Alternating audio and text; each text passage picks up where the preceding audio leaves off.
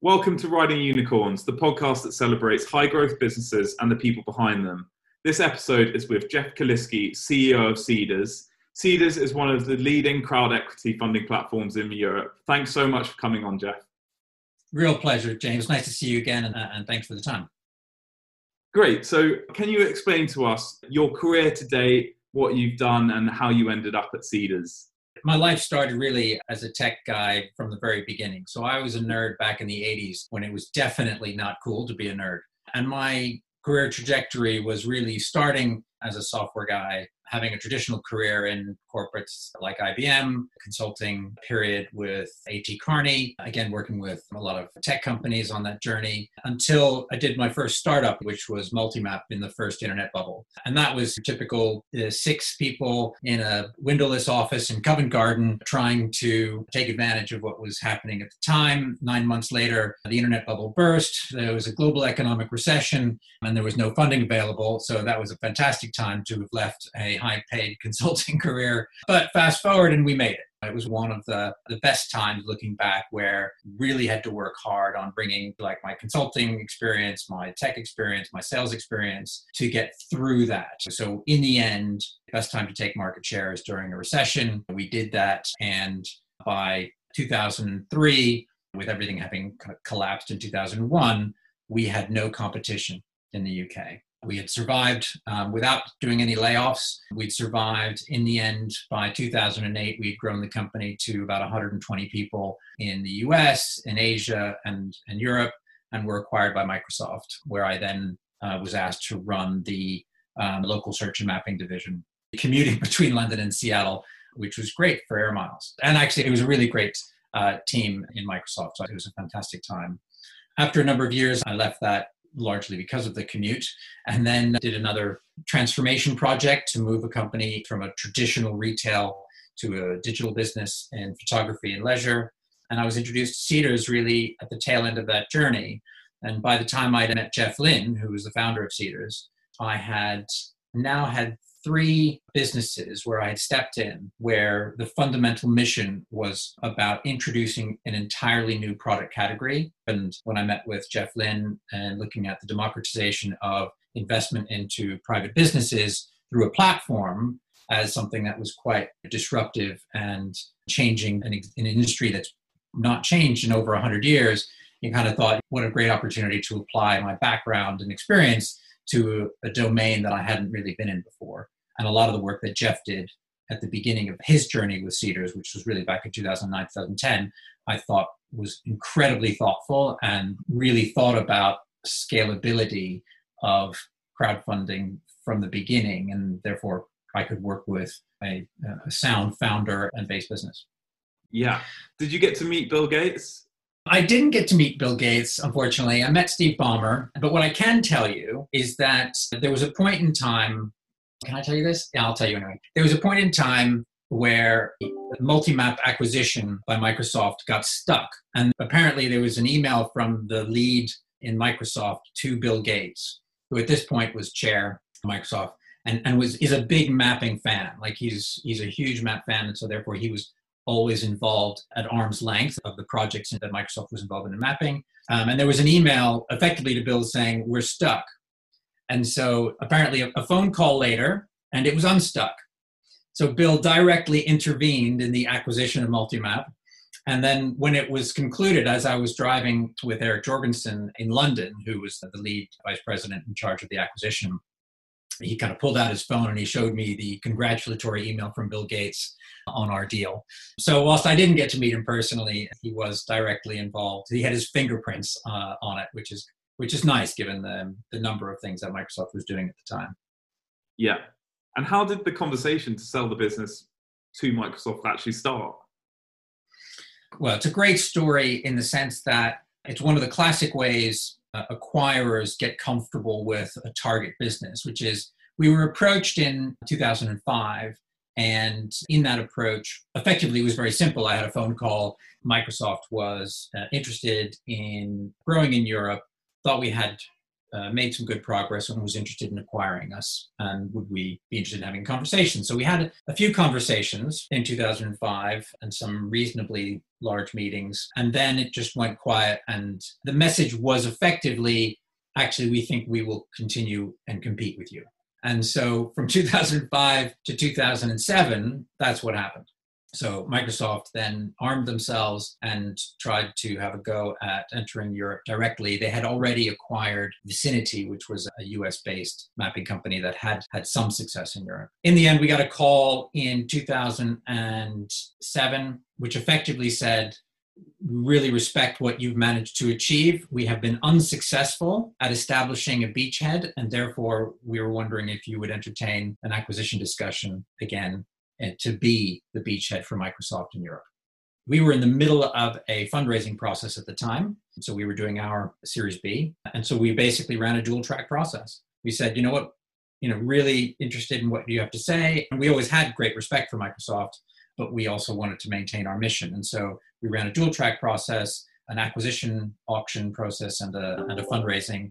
And at the tail end of that process, Microsoft was by far the best path for the business. It was quite rewarding, both the honesty with which they approached us the second time around and what that meant to them in terms of us being the beachhead for Europe, mission that they had to try to really own mapping in the industry.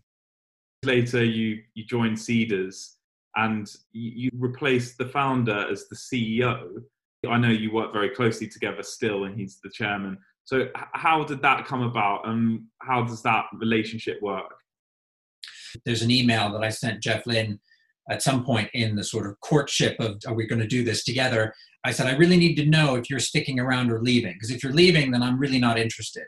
Whereas I think there's a number of times when, there's a tension where the person coming in doesn't want the founder around, wants to own the whole thing. And actually one of the things that I really enjoy is the energy, the passion, the commitment that a founder has, and making sure that's not lost in the transition. And then the idea was that I was always to be the CEO, but it made sense for Jeff not to take that risk as a starting. In fact, he wrote a good blog about kind of his thinking behind the process of hiring somebody and then seeing how it's going to work. So the intention was within a year, if everything works out, if we like each other, the chemistry works, then I would be appointed CEO.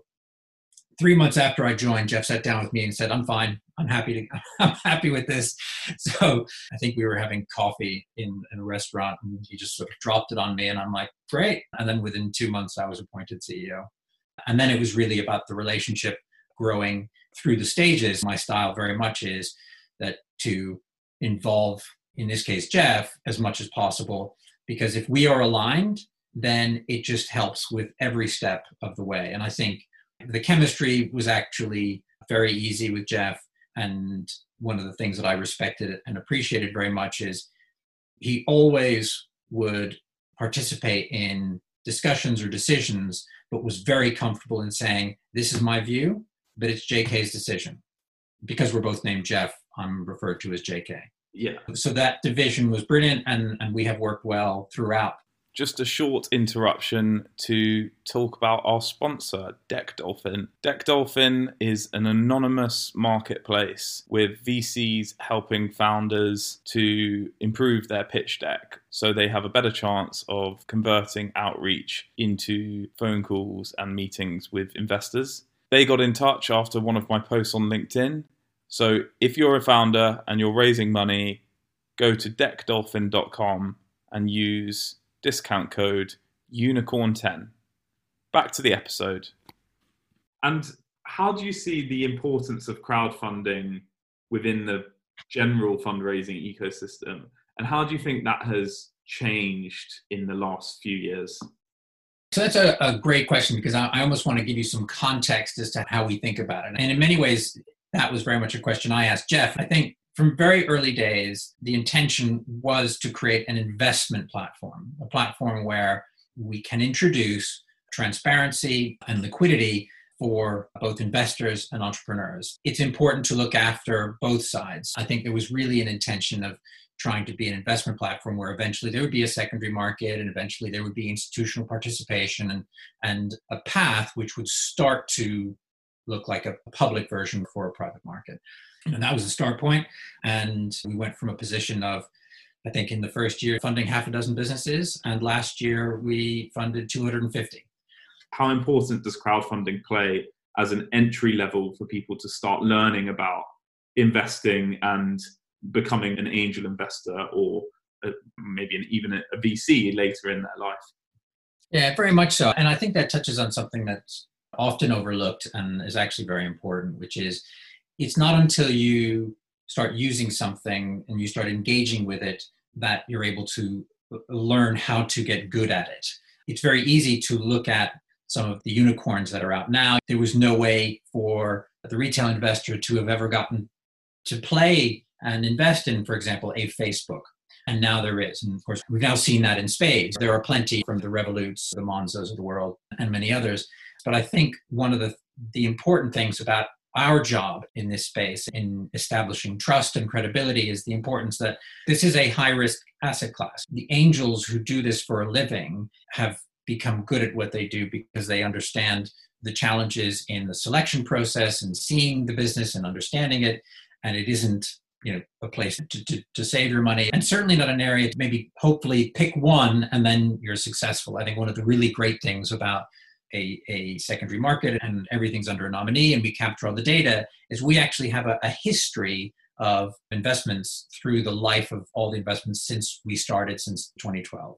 And what we saw was actually portfolio theory works. Even in private at this level, the math tests out. So for investors who have larger portfolios, for investors who have invested in 5 businesses or 10 or 15 or 20, actually their IRR tends to be higher.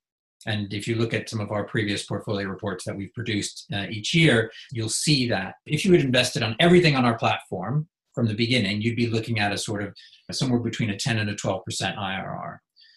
But those who have diversified portfolios and have kind of built up a skill set in this, the top quartile of investors on Cedars are making an IRR of 32 to 34%, and that's pre-EIS, and the top 10% are north of 50%. And so I think, to get to your question, what partially excites us here is that as long as we're providing the right guardrails and the right education and the right messaging to help people on the journey of learning about investing, and by having a secondary market, also creating an exit point sooner than most startups need to finish their journey. And when you make an angel investment, it could be a 5-year, it could be a 7-year, it could be a 10-year commitment. But with a secondary market, we actually start to create a safety valve for people who need that money out earlier, or if there's a big exit while the company is going through its stages. I think Revolut's a classic case of that. And that's all part of this building this wider market and then educating. I think one of the areas that is missing is building a community around investors and encouraging greater communication and knowledge sharing. Yeah. So the secondary market is a significant shift in terms of liquidity for early stage investment as an asset class. What are the shifts? What's changed that has allowed the secondary market to come into existence?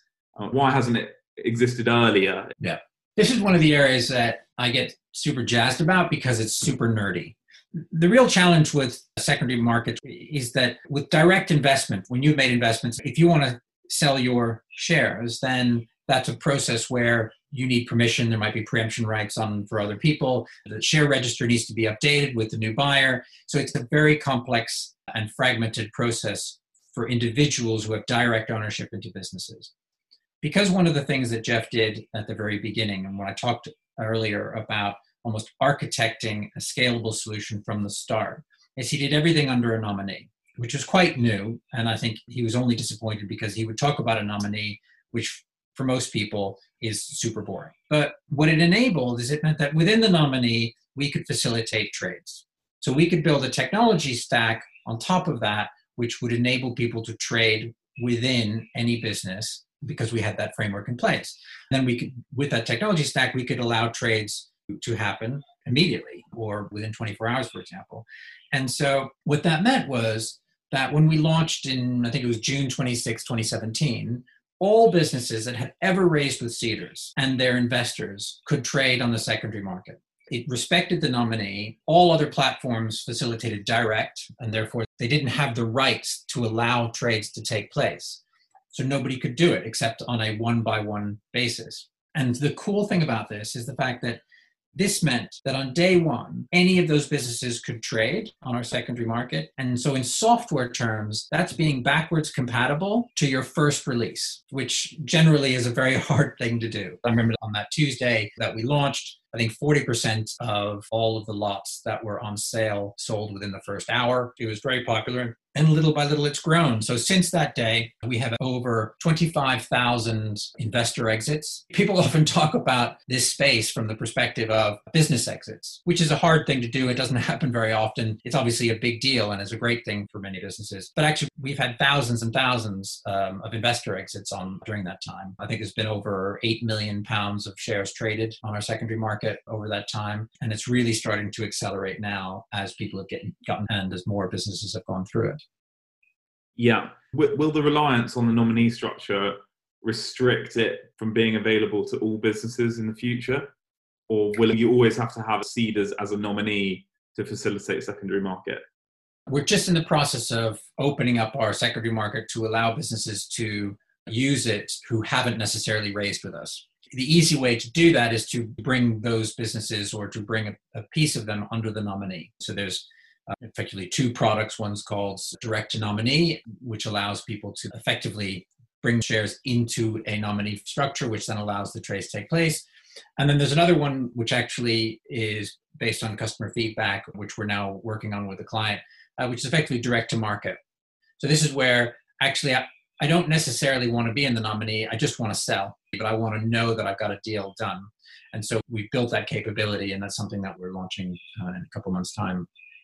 The other way that we're looking at doing it is we've partnered, you've probably seen, with CapDesk, who are a cap table management tool. And that's increasingly part of, if you like, the long-term vision is that everything that we built on an API stack to make it consumable by other fintech platforms. And so this is one where, if you've got investments in a business that are using CapDesk as its cap table management tool, you can log in, you can see your share allocation. And effectively, what we're doing is we're adding a sell button. Yeah. So then suddenly you have a sell button inside a cap table management tool where you can then transact onto the Seedrs platform. And that's the announcement that we did earlier this year. Unfortunately, there isn't a one size fits all. So we've got a number of initiatives to try to make it as easy as possible for businesses that haven't raised with us to then use our secondary market.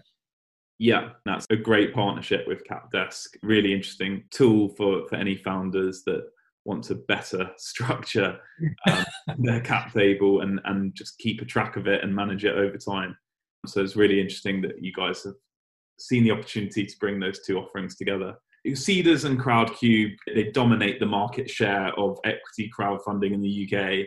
So how significant is the merger in terms of developing that secondary market further? And what was the main appeal to Seedrs for doing a merger with Crowdcube? Yeah. So I guess the first thing I'd say is that, if you like, our frame of reference is that broader investment in private companies marketplace rather than crowdfunding specifically. If you like, pre-crowdfunding, you basically had private equity, you had venture capitalists and angels that have been around for a very long time. And I think with crowdfunding, there was an opportunity to use technology to create a transparent platform to facilitate transactions. And our vision, as I mentioned earlier, was always that it would eventually be investors from retail through to institutional and entrepreneurs from seed to pre-IPO. And so the market that we're looking at is the sort of £12 billion marketplace of investing in private companies in the UK. And then we can set aside international for the time being. So in that sense, crowdfunding, we collectively represent 2% of that market. And so we've got a long way to go before I feel like I could use the word dominate or dominant or anything like that. We're so far away from that. In terms of crowdfunding as a tool or a fundraising vehicle, so we too are the most advanced in doing so. We've each built up complementary strengths. By working together, actually, we think we can then deliver far more value to the investor community through tools, greater transparency, through greater deal flow, and just do so faster. Absolutely. And so do you agree with the statement that there's never been a better time to be an early stage investor? Yeah, I do actually. I do, and I think there's a couple of reasons for that. I think one is that you have an ecosystem which is growing, and people like yourselves, where there's a real connection with the investor in terms of purpose, and there's a lot of purpose-driven investing, and particularly now in the next 5 to 10 years, millennials will be more than 50% of the adult population, and they absolutely control their own destiny. They want in their hand, they will manage their finances. So that is happening. That's a train that's left the station and isn't going to change. And we have an opportunity with the tools to be able to make it a far more useful and transparent. And our goal is in building trust. If we can create a trusted environment and then do that cross-border, then we think it's not only good for each national economy and the participation of its local investor base in the businesses that support it, in a societal sense, in actually creating understanding across borders. If you are working in a trusted market and you invest in a business in another country, then actually that's connective tissue that goes beyond your own kind of knowledge base. And we think that understanding will create more of a positive sense of contribution to society. So we think the mission is very big, and we think that now is a great time for investors. And I think the last thing I would say on that is that we live in uncertain times. We've seen it in the UK. You can tell from my accent, I'm from the US. You've seen it in the US. And I think that I've often been asked by journalists, with all this uncertainty, isn't it a bad time supporting high-risk businesses? And I said, actually, it is times of uncertainty that breed entrepreneurs. Absolutely. Entrepreneurs thrive in uncertainty because they find ways through. Many of the great businesses of today were founded during times of uncertainty in the last crash or previously. So actually, I think now is a great time for investing in this asset class. Well, I think that is a great note to end on there, Jeff. And I'll add the disclaimer that all capital is at risk. Indeed. Thank you for sharing your Riding Unicorn story and for giving us deeper insight into the merger and how the secondary market is developing and its significance for early stage investing and entrepreneurs as well. Thanks, James. Real pleasure. What a great episode there with Jeff. He's so knowledgeable about early stage crowdfunding and funding in general. It was really interesting insight, and it was really great to interview him. I do 100% agree with him that there has never been a better time to invest in early stage tech companies, particularly in the UK, with the unfair advantage around open banking and health tech and other sectors where we just seem to be creating great businesses led by brilliant founders, and the access to capital and talent here is second to none in Europe. Also, with the looming capital gains tax issues in the UK, EIS investment has never been more attractive. So capital is at risk, but if anyone's interested in finding out more, please let me know. Next episode is going to be with Hector Mason from Episode 1 Ventures. They are a leading B2B early stage investor. Hector's one of the rising stars in the venture space in the UK. So I'm really looking forward to sharing his story about how he got into venture and what he's up to at the moment. Please do like, share, subscribe, follow, etc. And see you again next time.